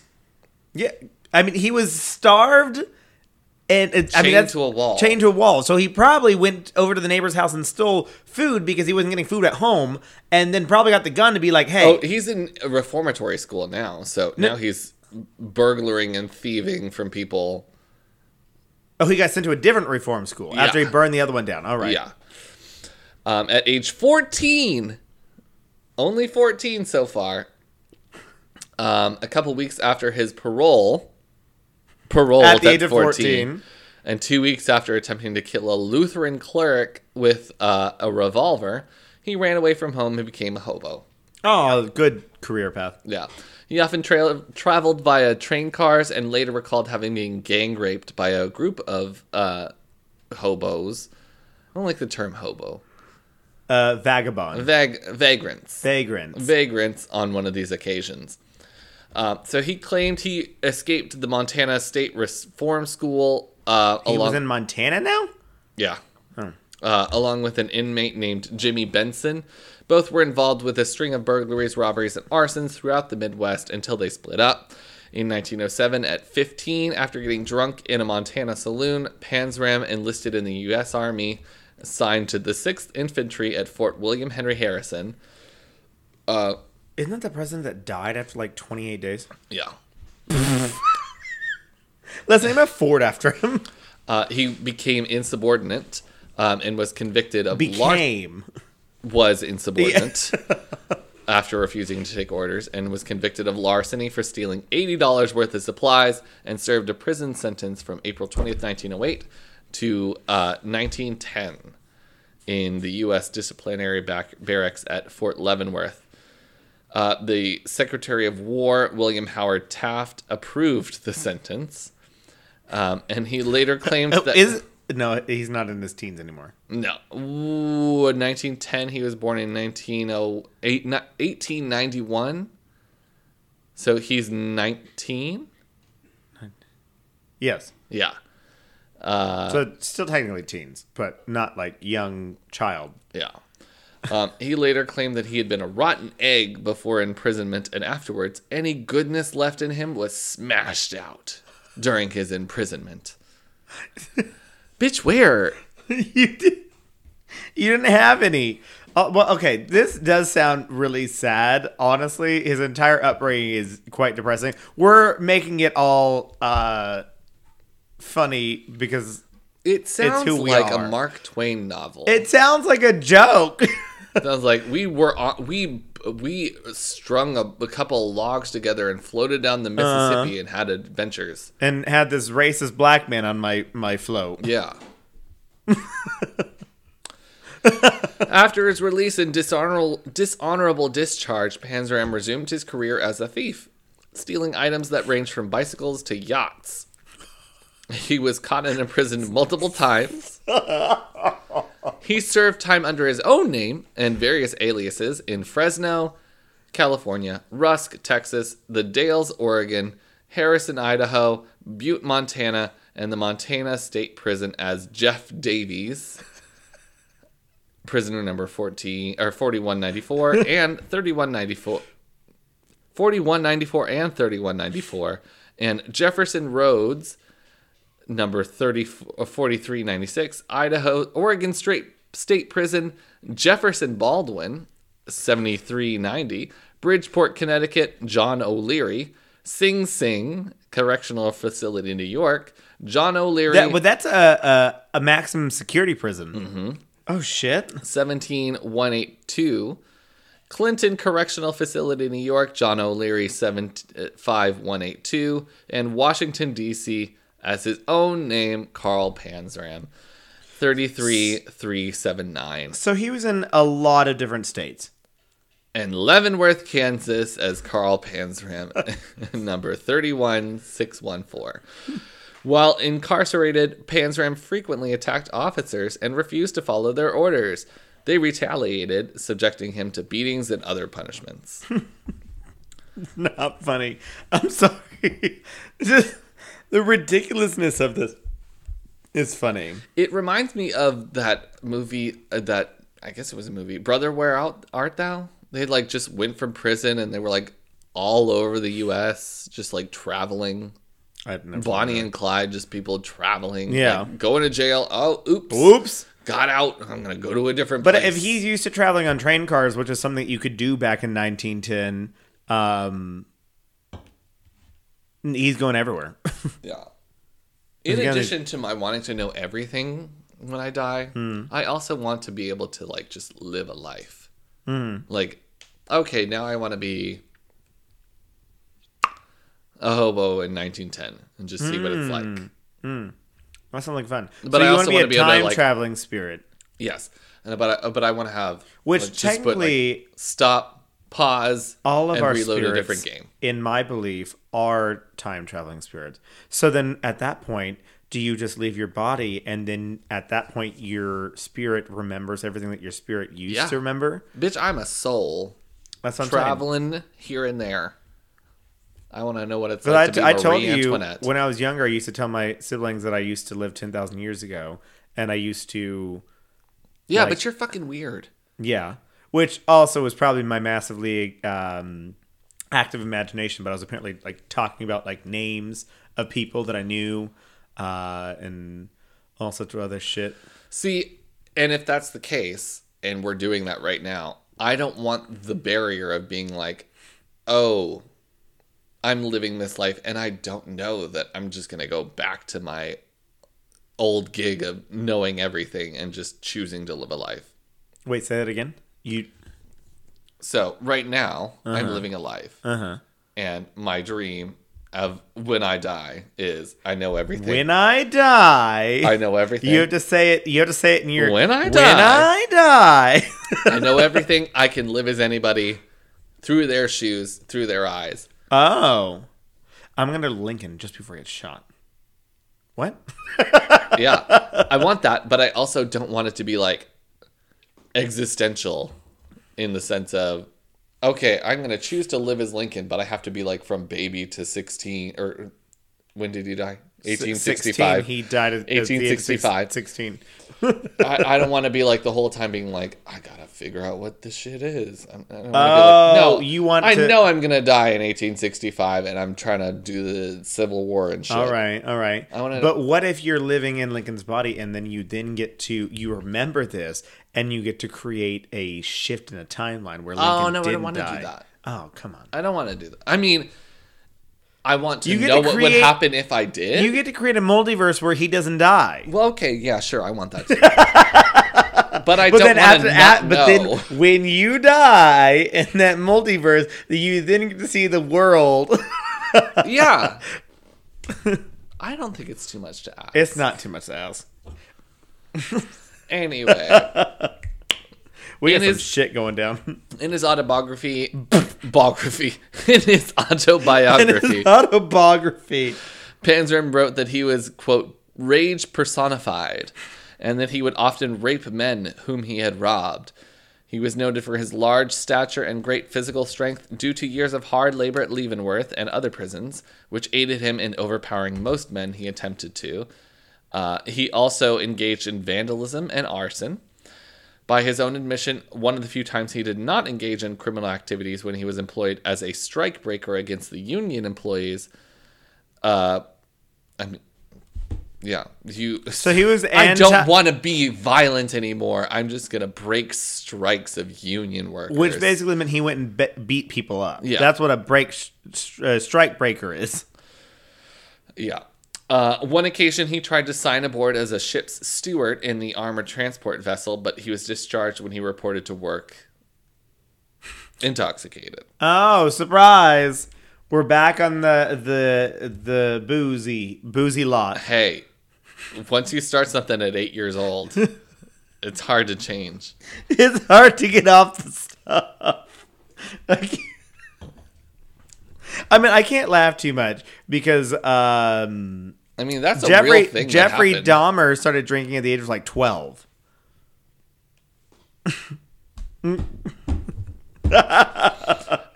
Panzram claimed in his 1929 autobiography that after serving a short sentence at Rusk, Texas, he went to Ciudad Juarez, Chihuahua, Mexico. Rusk, I just looked it up. It is not close to the border at all, which meant he took a nice little trip. Rusk is up by Tyler, which is East Texas. I mean, back then, you weren't going to find anything for the next 300,000 miles, so might as well go. Yeah, he just get on the train and I assume he got on a train. In the winter of 1910, to try to enlist in the Federal Mexican Army, he took a train to Del Rio, Texas, and got off in a small town 50 to 100 miles east of El Paso. Bianca Del Rio, Texas. Exactly. He claimed to have abducted, assaulted, and strangled a man about a mile from town and then stole $35. 35 whole dollars? In 2021 dollars, that's $566. That's a lot of monies. In the summer of 1911, he was going by the alias of Jefferson Davis. You just can't choose a name like that. He was arrested. Isn't that a famous person? It was the president of the Confederate States of America. He was arrested in Fresno, California for stealing a bicycle. He's a Secretary of War as well. But yes, he was trash. President of the Confederate States from 1861 to 1865. Ooh, Yes. for the whole time. Look at you. You knew things. Sign me up for Jeopardy, bitch. Because I'm fucking You're going to in lose. it. Oh. Oh, no, No. bitch. Have you seen me play Jeopardy before? I've been doing trivia on Tuesdays, and I'm actually decently good. We should do a team. What is this trivia? It's at Barking Pig on Tuesdays. I don't want to. But I'll play Jeopardy. Okay. Okay. So he was sentenced to jail for 6 months in a county jail, but escaped after 30 days. He claimed that after his escape while riding on a train boxcar in California, he disarmed an armed man he called either a railway detective or a railway brakeman, who then forced him to rape a hobo at gunpoint and threw them off the train. The guy, he forced him to rape another man and then was like, Oh, get off okay. this train. Gotcha. In 1913, he was going by the alias of Jack Allen and arrested in the Dalles. The Dales? D-A-L-L-E-S? Dales? Dallas. Oregon for highway robbery, assault, and sodomy. Doing gay stuff? Doing gay stuff. Oh my god. He broke out of jail after 2 or 3 months. While he was on the run, he used the alias Jeff Davis. He was arrested in Harrison, Idaho, but again, he escaped from county jail, and he was arrested in Chinook, Montana, under the alias Jefferson Davis. Why is that your go-to? Well, okay, but this was only 40 years after the Confederate War. Or the 50. Civil War. Yeah. 50, yeah. But still, that's weird. I mean, he was born just after it. I mean, it's not like in 50 years I'm going to go by the name Beyonce. But do you not think that people are doing that? Do you think that I know what I'm saying. Do you think that there are not people out there, there you go, that are not naming their children Beyonce because of Beyonce? Okay, so what was 50 years ago? In the 1970s? 1970s. So I'm going to go by Sylvester. Maybe. I guess Sylvester's not like a prominent, a politician from the 70s. Richard Nixon. I'm going to go out on the lamb and call myself Richard Nixon. Dick. No. Dick Nix. Dick's Anyways, he was sentenced to 1 year in prison for Nix. burglary. Dick Nix. That's his name, Dick Nix. I know. Dick Nixon. On April 27th, 1913, Panzram used his Jefferson Davis alias and was admitted to the state prison at Deer Lodge, Montana. He escaped on November 13th. Within a week, he was arrested for burglary using the name Jeff Rhodes in Three Forks. People be having names like that. I know, but all of this is just so ridiculous. He's just like a vagrant, a No. vagabond. It's just insane. He'll start killing people soon. Okay.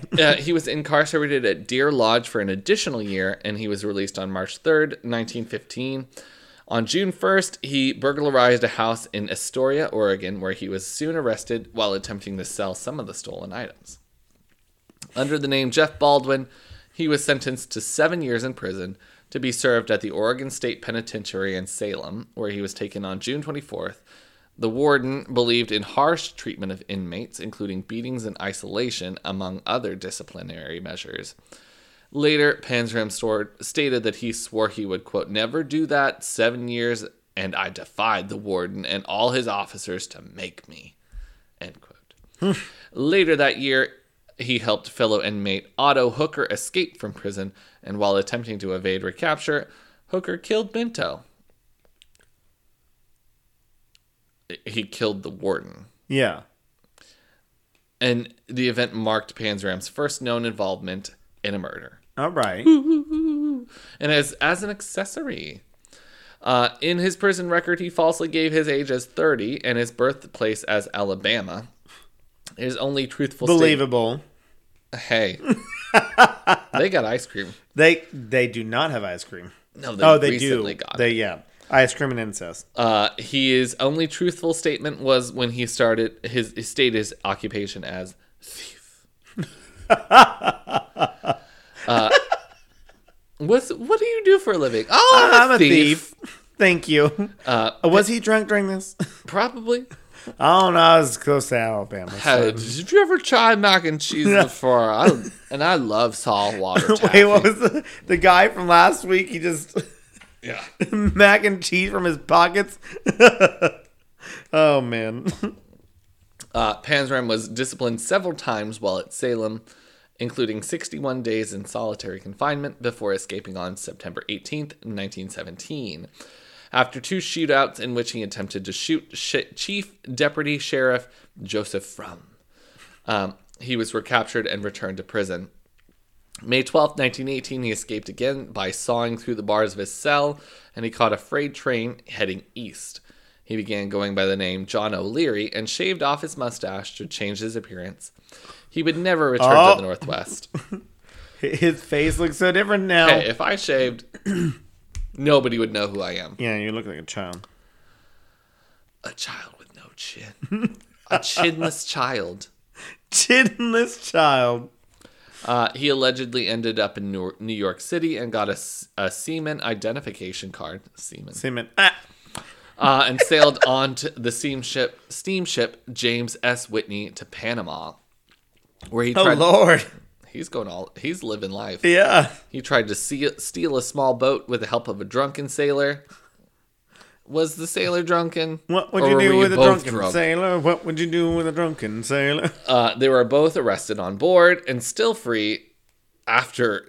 No, the sailor killed everyone on board and then was arrested, and Panzram didn't kill anybody and was still free. And then he was like, gotta go. So he went from Panama to Peru to work in a copper mine. And then he traveled to Chile and then Port Arthur... Port A. No, Port A is Port Aransas. Whatever. Port Arthur is Beaumont. London, Edinburgh, Paris, and Hamburg. I doubt that he went to any of those places, but he said he did. I don't think he did. In 1920, he committed a robbery in Newport, Rhode Island. He came from Port Arthur, Texas. And He was last known to be in Hamburg, Germany. Oh. And then he went to Newport, Rhode Island. And he burglarized the home of William H. Taft in New Haven, Connecticut. Is he related to the president? The home of William Howard Taft, the former president. Okay. He believed that Taft was responsible for his Leavenworth imprisonment, and he stole a large amount of jewelry and bonds, as well as Taft's Colt M1911 45 caliber handgun. And then he took off on a murder spree. Oh, all right. Okay, so Here we are. Yeah, here we are. After all of that, He just did a bunch of stuff, and now he's going to murder. oh, he did a bunch of stuff. All right. That spanned 8 years and multiple countries. With the money stolen from Taft, he bought a yacht, the Akista, and he lured sailors away from New York City bars and got them drunk, raped them, and shot them with Taft's pistol. And then he dumped their bodies near the Execution Rocks Light in Long Island Sound. He claimed to have killed 10 men. The sailor murders ended only after the Akista ran aground and sank near Atlantic City, during which his last 2 potential victims... Wait, so he killed everyone. Wait, what'd you say? He's killed 10 people? And the ship then ran aground? Yes. During which his last 2 potential victims escaped to parts unknown. October 26, 1920, Panzram, using the pseudonym John O'Leary, was arrested in Stamford, Connecticut for burglary and possession of a loaded handgun. In 1921, he served 6 months in jail in Bridgeport, Connecticut. And then he caught a ship to Southern Africa and landed in Luanda, the capital of colonial Portuguese Angola. In 1921, he was the foreman of an oil rig in Angola and later burned it down out of what he said was spitefulness. He later claimed that while in Angola, he raped and killed a boy estimated to be 11 years old. In his confession to his murder, he wrote, quote, "His brains were coming out of his ears and I left him and he will never be any deader." Holy shit. And then he said that he hired a boat with 6 rowers and shot the rowers with a pistol and threw their bodies into the water for the crocodiles. So, I know that some of it's true, but I don't know how much of it is. Because it feels like at this point where he's just like, yeah, sure. And then I shot these people. And then I killed these people. I'm already in jail for all this shit. So why not? And then I pushed someone off of the top of the entire state building. Yeah. And then he returned to the U.S. and he said that he raped and killed 2 small boys, beating one to death with a rock in July 18th of 1922. And then in Salem, he strangled another. So he ended up in Salem again? Salem, Massachusetts. Oh, okay. Different Salem this time. After his murder spree in Salem, Panzram worked as a night watchman in Yonkers, north of Manhattan, at the Abico Mill Factory. And then in Providence, Rhode Island, he stole a yawl and sailed to New Haven, seeking more victims to rape and rob and boats to steal. And in 1923, in New Rochelle, New York, he stole a yacht belonging to the police chief and picked up a 15-year-old boy named George Wallison and promised him a job on the boat, but instead he raped him. June 27th of 1923, on a river near Kingston, New York, Panzram claimed he used a .38 caliber pistol from the stolen yacht to kill a man attempting to rob him on the yacht, threw him into the river, and then on June 28th, Panzram and Wallison docked at Poughkeepsie, New York. Panzram stole Wait, Wallison was still alive? Mm-hmm. Oh. Oh, he didn't kill him. He just raped him. Oh. Yeah. And then... So I guess I just was like, oh, I raped and killed him. I mean... Just like... yeah. Next feasible event. Yeah. So they docked at Poughkeepsie, New York, and he stole $1,000 worth of fishing nets. And then they went to Newburgh, New York, and Wallison, who witnessed the murder from the day before, jumped overboard and swam ashore. He reported to police in Yonkers that he'd been sexually assaulted by Panzram, and an alert went out for a, quote, Captain John O'Leary. On June 29th, O'Leary was arrested in Nyack, New York. On July 9th, he attempted to escape from jail, and he later conned his lawyer by giving him ownership of a stolen boat in return for bail money. He skipped the bail, and the boat was confiscated by the government agents. On August 26th of the same year, O'Leary was arrested in Larchmont, New York, after breaking into a train depot. Wait, so he got out because his lawyer gave him bail money. And he gave him a boat. Yeah, that was stolen. And then the government was like, all right, no, you can't have that. And then the government was like, he skipped bail, so give us the boat. And the lawyer was like, yeah, he lost. Man. Oh, man. Yeah. What the fuck? The 1920s is just fucking wild. This is a fucking swindler. Yeah. August 29th, he was cleared as a suspect in the stabbing death of Dorothy Kaufman in Greenburgh, New York, committed a month prior. But he was caught and was sentenced to 5 years imprisonment. Just 5. Just fine. While in county jail, he confessed to the alias of Jeff Baldwin and that he was wanted in Oregon.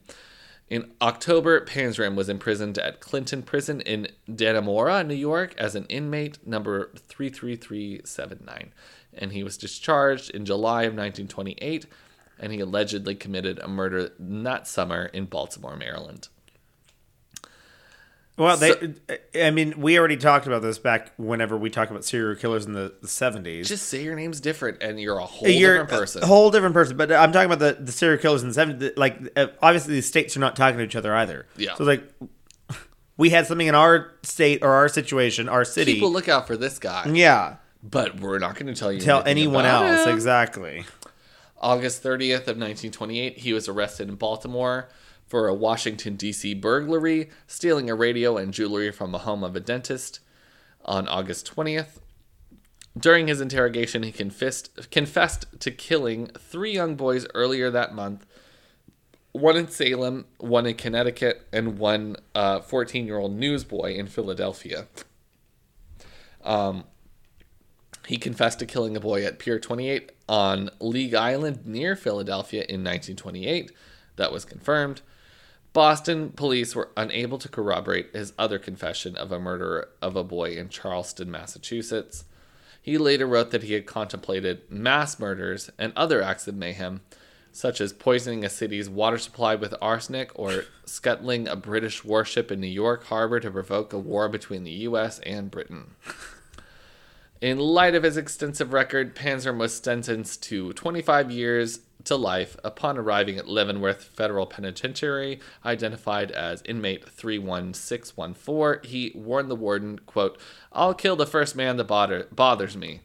And he was assigned to work in the laundry room, where the foreman, Robert Warnicki, was known to bully and harass other prisoners under him.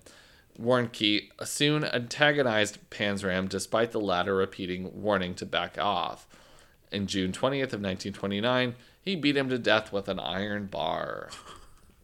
It's just like, it feels like campy. It's campy as hell. It feels fake. It feels like Chicago the musical. Don't you bother me. I'm going to kill you. Hey.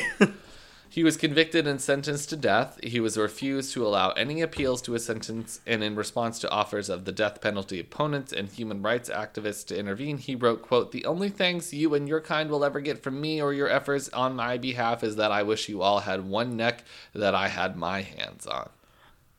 So people were trying to be like, death penalty, don't give him death penalty. Don't give him the death penalty. He was like, I'll kill you, I'll bitch. kill you, bitches. I wish I was killing you right now. Holy shit. While on death row, he was befriended by an officer named Henry Philip Lesser, who would give him money to buy cigarettes.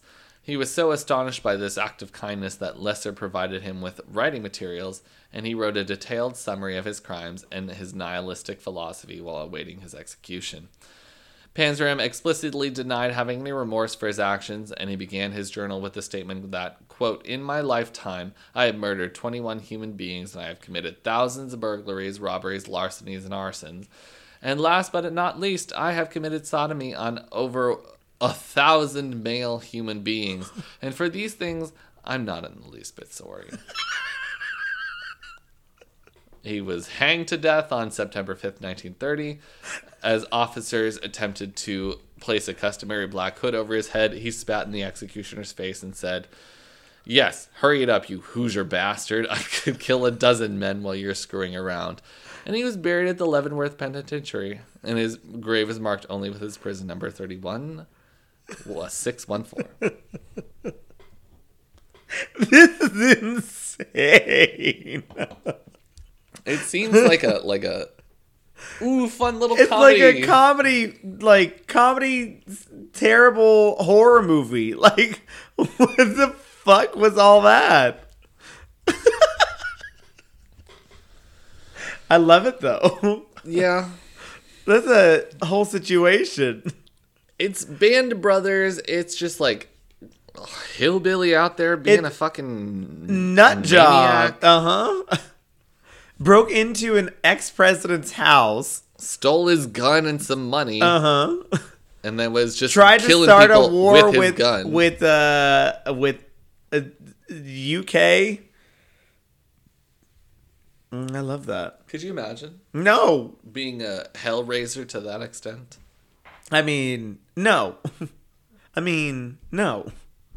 Not to that extent. But damn, that's funny.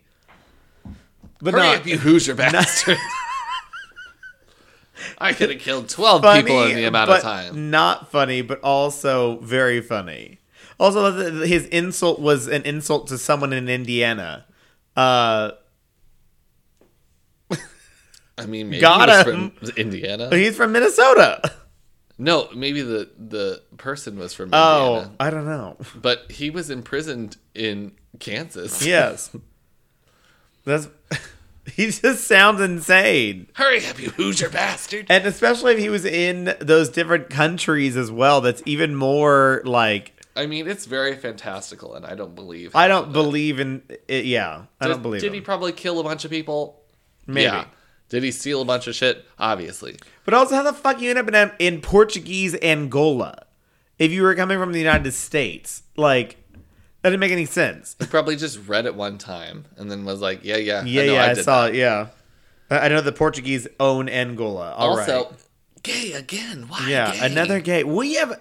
Maybe that's what was my last one gay as well? Was yours gay? No, he was killing everyone. Yours was killing everyone. Maybe that's what the tier 3 was, a bunch of gays. Because Dean That's Grohl not was gay too. depraved. No. That's not depraved. Listen, Not all gay people are serial killers. No, hey, Exactly. no, not all serial killers are gay. Let me say not all gay people are serial killers. that. We Wow. just have very distinct. We like things a certain way. Oh, it's my awful. God. I just like the hey. Stupid. Well, we did a podcast again. We sure did, yeah. We We sure did. Well, we'd like to thank our sponsor, Economy Works, a freelance talent network that connects professionals with project work. If you are a company that needs help writing job descriptions, conducting marketing analysis, or managing your social media platforms, Economy Works has an extensive talent network of freelance professionals ready to help you do more with less. Economy Works. When we work, the economy works! Find out more about Economy Works at economyworks.com. That's ECONOMIWORKS.com. Economy Works. Yeah. Ha, ha, ha,